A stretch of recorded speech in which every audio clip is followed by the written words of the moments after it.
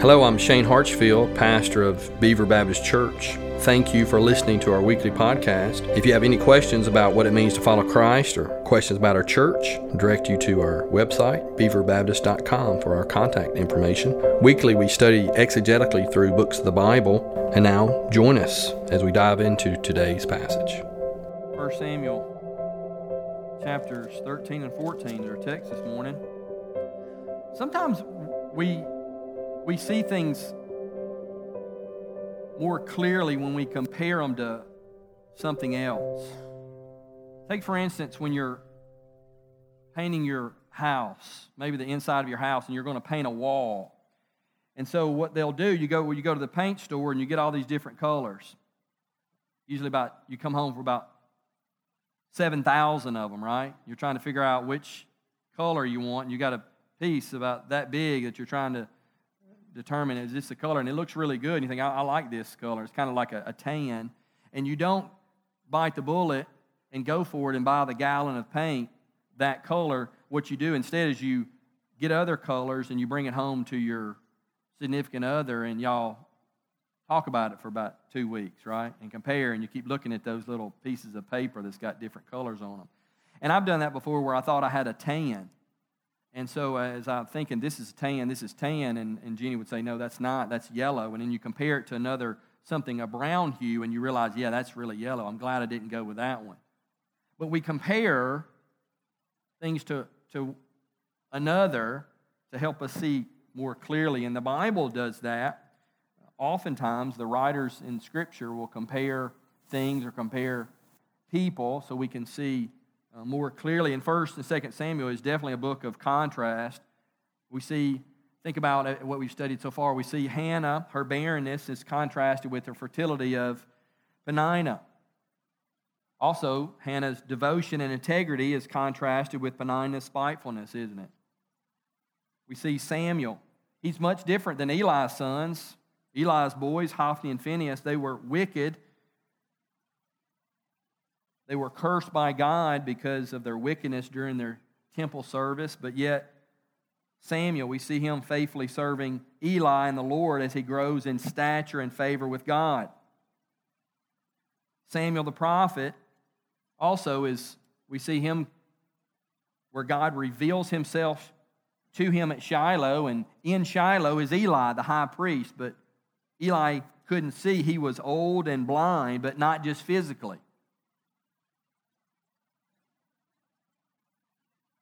We saw the false god, Dagon, of the Philistines. We see his ineptness juxtaposed to the one true God as the idol Dagon falls to pieces before the ark of the Lord. And the people, the Philistines in that city, were afflicted with tumors. So we see this contrast, the false god of the Philistines and the one true God, God Almighty. We see the Israelites who've rejected God. They rejected Samuel the prophet by asking for a king so they can be like the other nations. And they're contrasted and compared to Samuel, who is faithful to the Lord, and he is set apart. We see a lot of contrast, and we'll see another contrast this morning in our text. The context, if you will, I'll kind of summarize that. The Philistines are threatening the Israelites on every side, but God has provided a king to deliver his people. But the means by which they attained a king was bogus, to say the least. The Israelites, they rejected God's prophet, and so by rejecting God's prophet, they rejected God. They wanted to be like the other nations, so God has providentially led the donkeys of Kish wayward. Kish's son Saul has gone to look for them, and he went on a God-ordained wild goose chase only to run into Samuel the prophet, who tells Saul that he's going to be king. Samuel gave the new king and the people the expectations of a king of God's people. And then Saul, because the Spirit of God rushes upon him, leads the nation to victory over the Ammonites.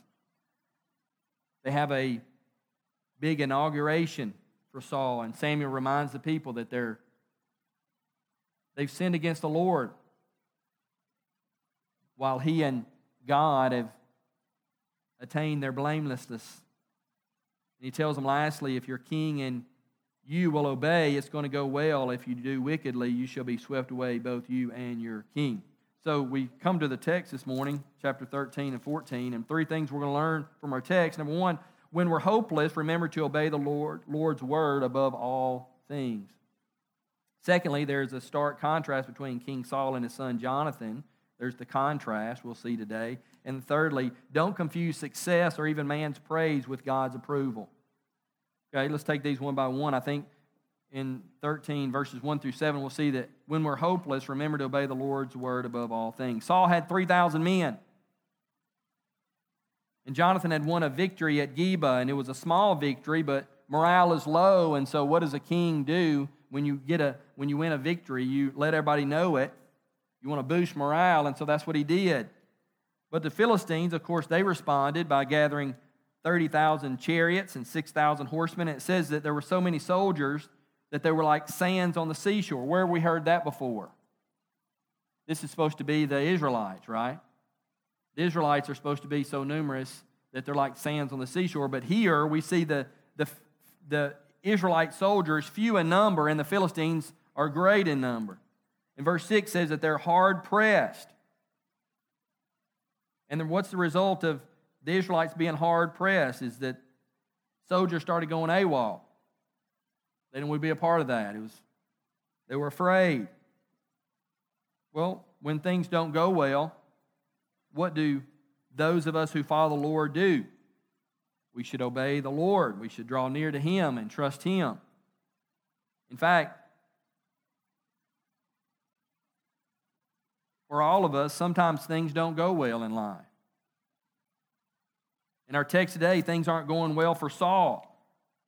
Saul is there waiting on Samuel. Samuel had given him commands to wait on him, and Samuel's going to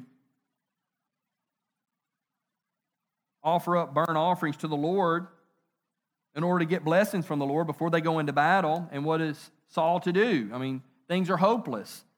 They're getting out of hand. The battle is about to be lost before it even starts. So Saul offers a sacrifice, even though he's neither a prophet nor a priest. And isn't that a good thing? I mean, he says he wanted the Lord's blessing. That's not too bad, is it? It's like Uzzah in 2 Samuel chapter 6 when the Ark of the Covenant is being brought to Jerusalem by David, and it's on a cart, and it I don't know if it hit a pothole, but it wasn't very stable, and it wobbled, and Uzzah reached up to catch the Ark of the Covenant to stabilize. And what happened to Uzzah? Yeah, he died, right? The Lord struck him down dead because no one was supposed to touch the ark. But I mean, come on. That's not really a big deal, is it? I mean, when you're in a bind, you're in a bind, right, Haley? I mean, what are we to do? I mean, what's God expect in situations like these? When your back's against the wall, when you're in a jam, right? Like when the bills are due and you don't have enough money to pay for them. I mean, what are we to do? I can overcharge someone just a little bit, or I can lie about on my time card at work. It's just a little money. I mean, what's a man to do? He has bills to pay. Or when a mistake is made at work and you're not sure the discipline that's going to be handed out, and so you lie to cover it up, or you blame someone else. You say, well, what am I to do? I can't lose this job. I mean, it's only a little white lie. It's not that big of a deal. Or is it? Derek Thomas, he says, we've had a generation of ethics that says the situation commands the action and the principle. In other words, what is right depends on the situation you find yourself in. How many of us, that's the ethic that we live by.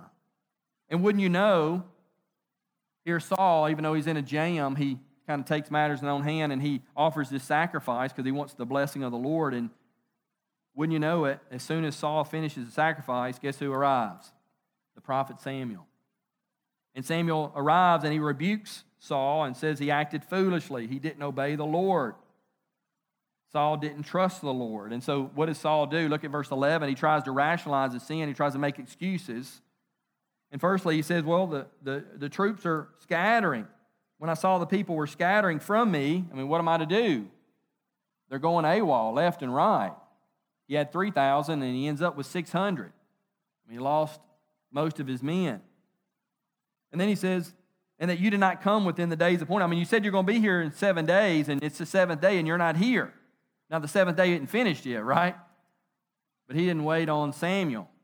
He says, you're late. That kind of sounds like Adam and Eve in the garden, doesn't it? Adam, when Eve sinned and rebelled against the Lord and then gave the fruit to him, and he sinned and rebelled against the Lord, what did Adam say? Well, the woman you gave it to me, right? Yeah. And thirdly, he says the Philistines had mustered at Michmash. Now the Philistines will come down against me at Gilgal, and I have not sought the favor of the Lord. I mean, the Philistines made me do it. I mean, what am I to do? I mean, they were fixing to attack. I had to do something, right? And he took matters in his own hands. The thing is that Saul, he never comes clean, does he? He never admits to his wrongdoing, never confesses. And confession is what godly people do. We all blow it, right? We rebel against the Lord. We do things we shouldn't do. And godly people, when confronted, what do? They confess and they repent. That's what David did, right? Even after his sin with Bathsheba and Uriah the Hittite. You read Psalm 32, we see him confessing and repenting of that sin, coming clean, asking the Lord to cleanse them and yielding to the Lord. Where Saul never does that. He stubbornly insisted he was in the right and he had no choice. Verse 13 and 15, and so Saul disobeys, and what did Samuel tell him what the consequences would be? He says, you won't have a dynasty. If you'd only obeyed, you would have a king after king after king after king come from your family, but instead there's going to be someone after God's own heart. Of course, we know that to be David. But, of course, eventually David's descendant, Jesus, right, will reign. And unlike David, he'll never falter. He'll never waver. He'll never fail. But the situation isn't good here in verse 15 through 23. We were told last week if the king and the people obey, they'll be blessed. But if not, they're going to suffer. And there's only 600 men left. They're about to suffer, it looks like. And Jonathan's victory at Geba in verse 3 only stirred up the Philistines. And the army of Israel is in dire straits. I mean, in verse 19 through 22, it says they didn't have weapons. See, they were oppressed by the Philistines, and the Philistines wouldn't allow them to have weapons. They wouldn't allow them to do anything to make weapons. And so even their hoes and their sickles and all their tools for farming, you had to go into Philistine territory, and they had to pay to get them sharpened. Pretty smart on the Philistines' part, huh? But see, we see Saul in a hopeless situation. He takes matters into his own hands and proves himself unfit to lead the nation as he disobeys the Lord. Point number one, when we are hopeless, remember to obey the Lord's word above all things. When you get in a bind, what do? Do you think about what the Lord would have you do, or do you take matters into your own hands?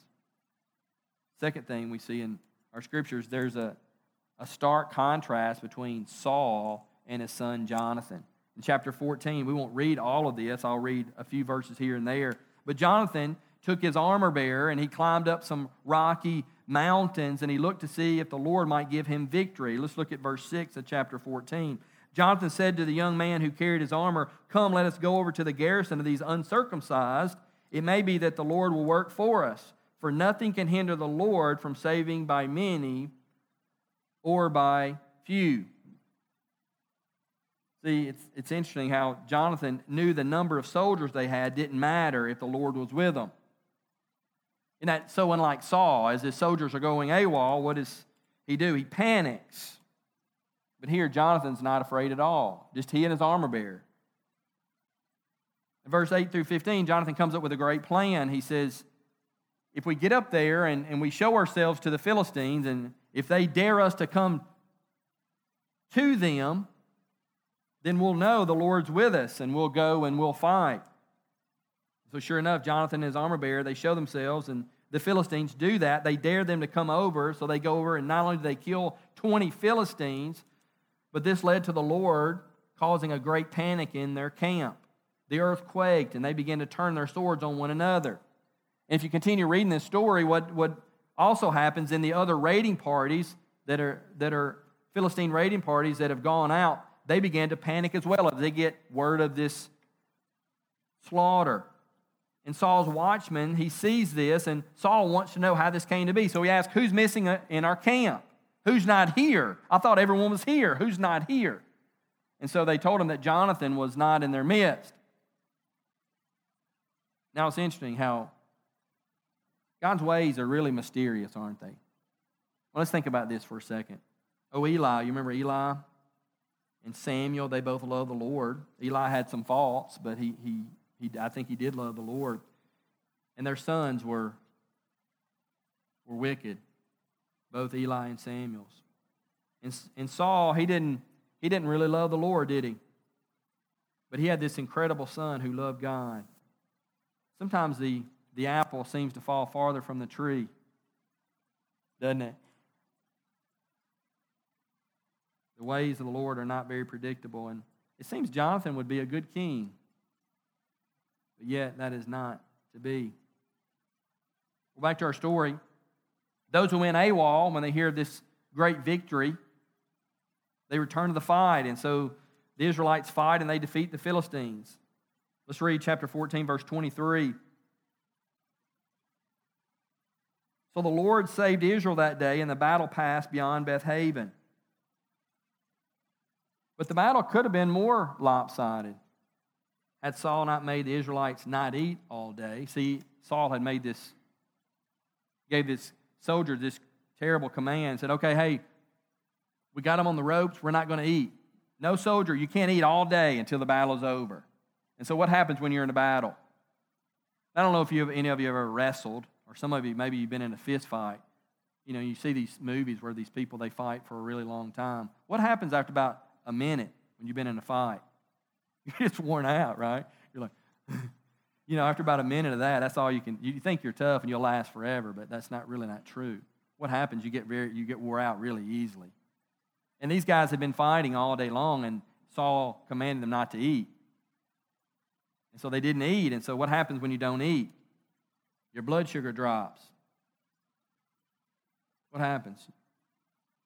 For me, I get a headache. My blood sugar drops, I get a headache. Weak, ill, grumpy, right? You're famished. Well, Jonathan is gone, and he didn't hear the order, and so what does Jonathan do? He eats. He sees there's a time where honey drops, and he saw some honey, and he took some honey, and he ate it. Verse 27 tells us that his eyes became bright. What's that mean, his eyes became bright? Yeah, he was energized, right? His sugar levels went up, right? Yeah, he was famished, but he ate something, and it gave him energy. He felt better, right? It gave him energy. It gave him strength. Yeah, he was strengthened. Yeah. And then a soldier tells Jonathan, hey, your dad said we're not supposed to eat. And Jonathan concludes that, look at verse 29, that his father is not very wise. Look at verse 29 of chapter 14. Then Jonathan said, my father has troubled the land. Isn't that interesting? Isn't that what the Lord said would happen if they had a king that didn't obey the Lord, didn't trust the Lord? Yeah, he said there'd be trouble in the land. That's what happened. See how my eyes have become bright because I tasted a little of this honey? How much better if the people had eaten freely today of the spoil of their enemies that they had found. For now the defeat among the Philistines has not been great. Yeah, there was a great victory won that day, but it wasn't as it could have been if Saul had made this foolish command, gave him this foolish command to his soldiers. And so what happens, this led to the soldiers, they're taking the spoil, and what they began to do is they began to kill the animals, and they began to eat the animals because they're so famished. But they're eating it with the blood in it, which is forbidden by the law of the Lord. So when Saul found out about it, he built an altar, and he had the meat cooked. And then Saul wants to go and continue the battle. He said, we got him on the ropes. Let's continue to fight. Let's continue to fight. First, he didn't want his soldiers to eat. Now he said, well, we've eaten. Now let's go continue the fight. And the priest gives his attention and said, well, let's wait just a second, Saul. They said, let's inquire of the Lord if this is something we should do. Saul never thought about that. Oh, good idea, right? So the priest, they inquire of the Lord. Well, the Lord doesn't answer. And so Saul knew that something was wrong, and so he said, let's cast lots to find out who is guilty of sinning against the Lord. So they cast lots, and it fell between, it fell to he and Saul, and then they cast lots again between he and Jonathan and Saul, and it fell on Jonathan. And that was, if you want to know what casting lots mean, and the Urim and the Thummim, it's a means of knowing God's will. That's one of the means God gave the people in the Old Testament times. It fell on Jonathan, and he had given his word that anybody that eats before the battle is finished, he would be cursed, and he would be punished, and he would be killed. And so when it fell on Jonathan, Jonathan submitted to that. Look at verse 43 through 45. Then Saul said to Jonathan, tell me what you have done. And Jonathan told him, I tasted a little honey with the tip of the staff that was in my hand. Here I am. I will die. Knows Jonathan. Jonathan's just good, isn't he, all around, in every way. If that's what you said, you're the king. I'll submit to that, right? Then the people said to Saul, no, the people, they speak up. They say, shall Jonathan die who has worked this great salvation in Israel? I mean, he's the hero. You're going to kill the hero, the guy that won the day? Are you kidding me? Far from it. In other words, no way, that's not going to happen today. We're not going to let that happen. As the Lord lives, there shall not one hair of his head fall to the ground, for he has worked with God this day. See, they recognized that the Lord was with Jonathan. The Lord wasn't with Saul all that much, but he was with Jonathan. So the people ransomed Jonathan so that he did not die. Then Saul went up from pursuing the Philistines, and the Philistines went to their own place. Jonathan, he trusts the Lord and obeys him even in hopeless situations. But Saul, he doesn't listen to God. He doesn't listen to Samuel. He lacks wisdom, and he makes foolish decision after rash decision that results in the people of God suffering. You know, there's a sharp contrast there, isn't it, between these two men. And lastly, the last part of chapter 14. Let's not confuse success or even man's praise with God's approval. I mean, here we are in the end of chapter 14. You've got this chapter in which every move Saul makes seems to be bad, hindering his people's ability to fight and putting his son's life at risk. And we clearly see that behind Saul's apparent success is really Jonathan, right, and his victories. This chapter ends by telling us that Saul had success at every turn in battle. Look at verse 47. Why would the chapter end by telling us this? Look, verse 47. When Saul had taken the kingship over Israel, he fought against all his enemies on every side, against Moab, against the Ammonites, against Edom, against the kings of Zobah, and against the Philistines. Wherever he turned, he routed them. And he did valiantly and struck the Amalekites and delivered Israel out of the hands of those who plundered them. Look at verse 52. And there was hard fighting against the Philistines all the days of Saul. And when Saul saw any strong man or any valiant man, he attached him to himself.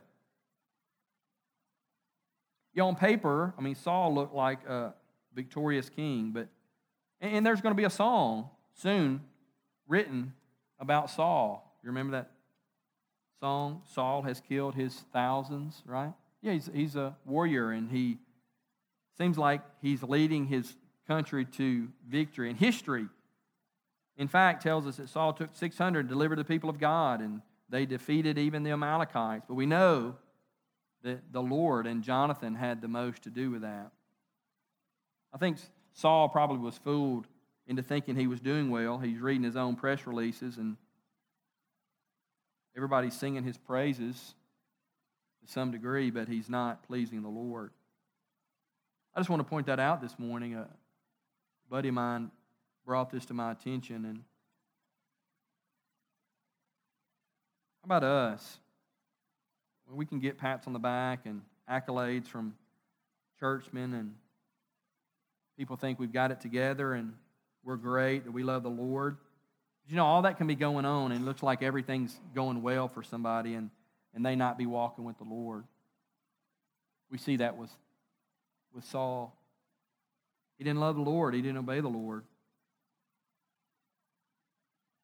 But yet, it seemed like he was victorious.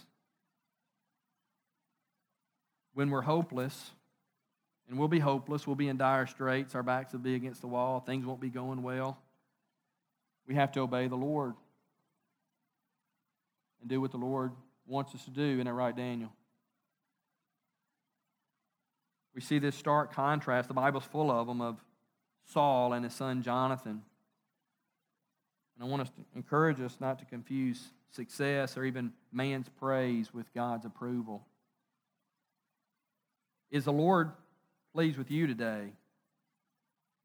You say, the Lord is pleased with me. Well, without Christ's atoning sacrifice, none of us can please the Lord, right? None of us will have God's approval. As we close, let's think about that for a moment. Without the blood of Christ, we're all separated from the Lord. What pleases the Lord is for His Son to die on the cross so that we could be forgiven. And all of us who yield ourselves to the Lord, much like Jonathan lived his life, yielded to the Lord. If we yield to the Lord and repent of our sin, the Bible says that He can forgive us of our sins and cleanse us from all unrighteousness. We can have a relationship with God.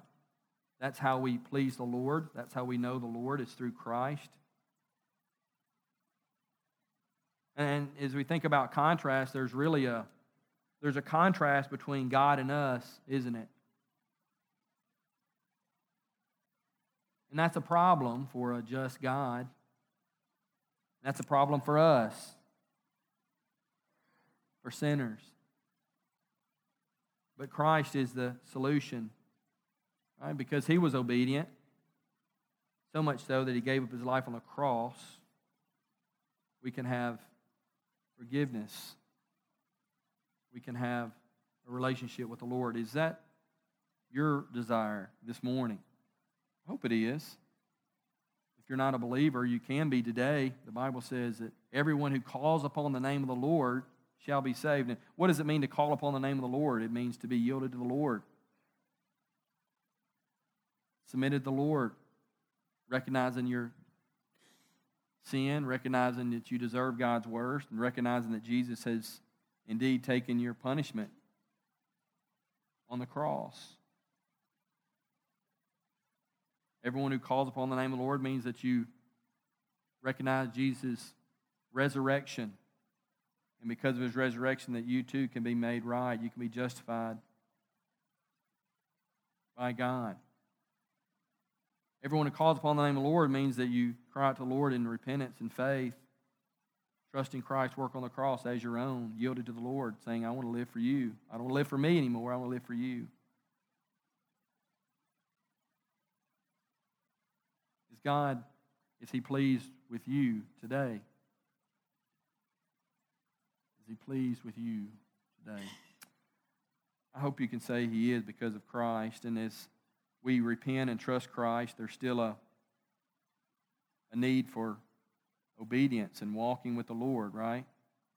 For those of us who are part of the church, we need to obey the Lord in every area of our lives, no matter if things are going well or if things are not.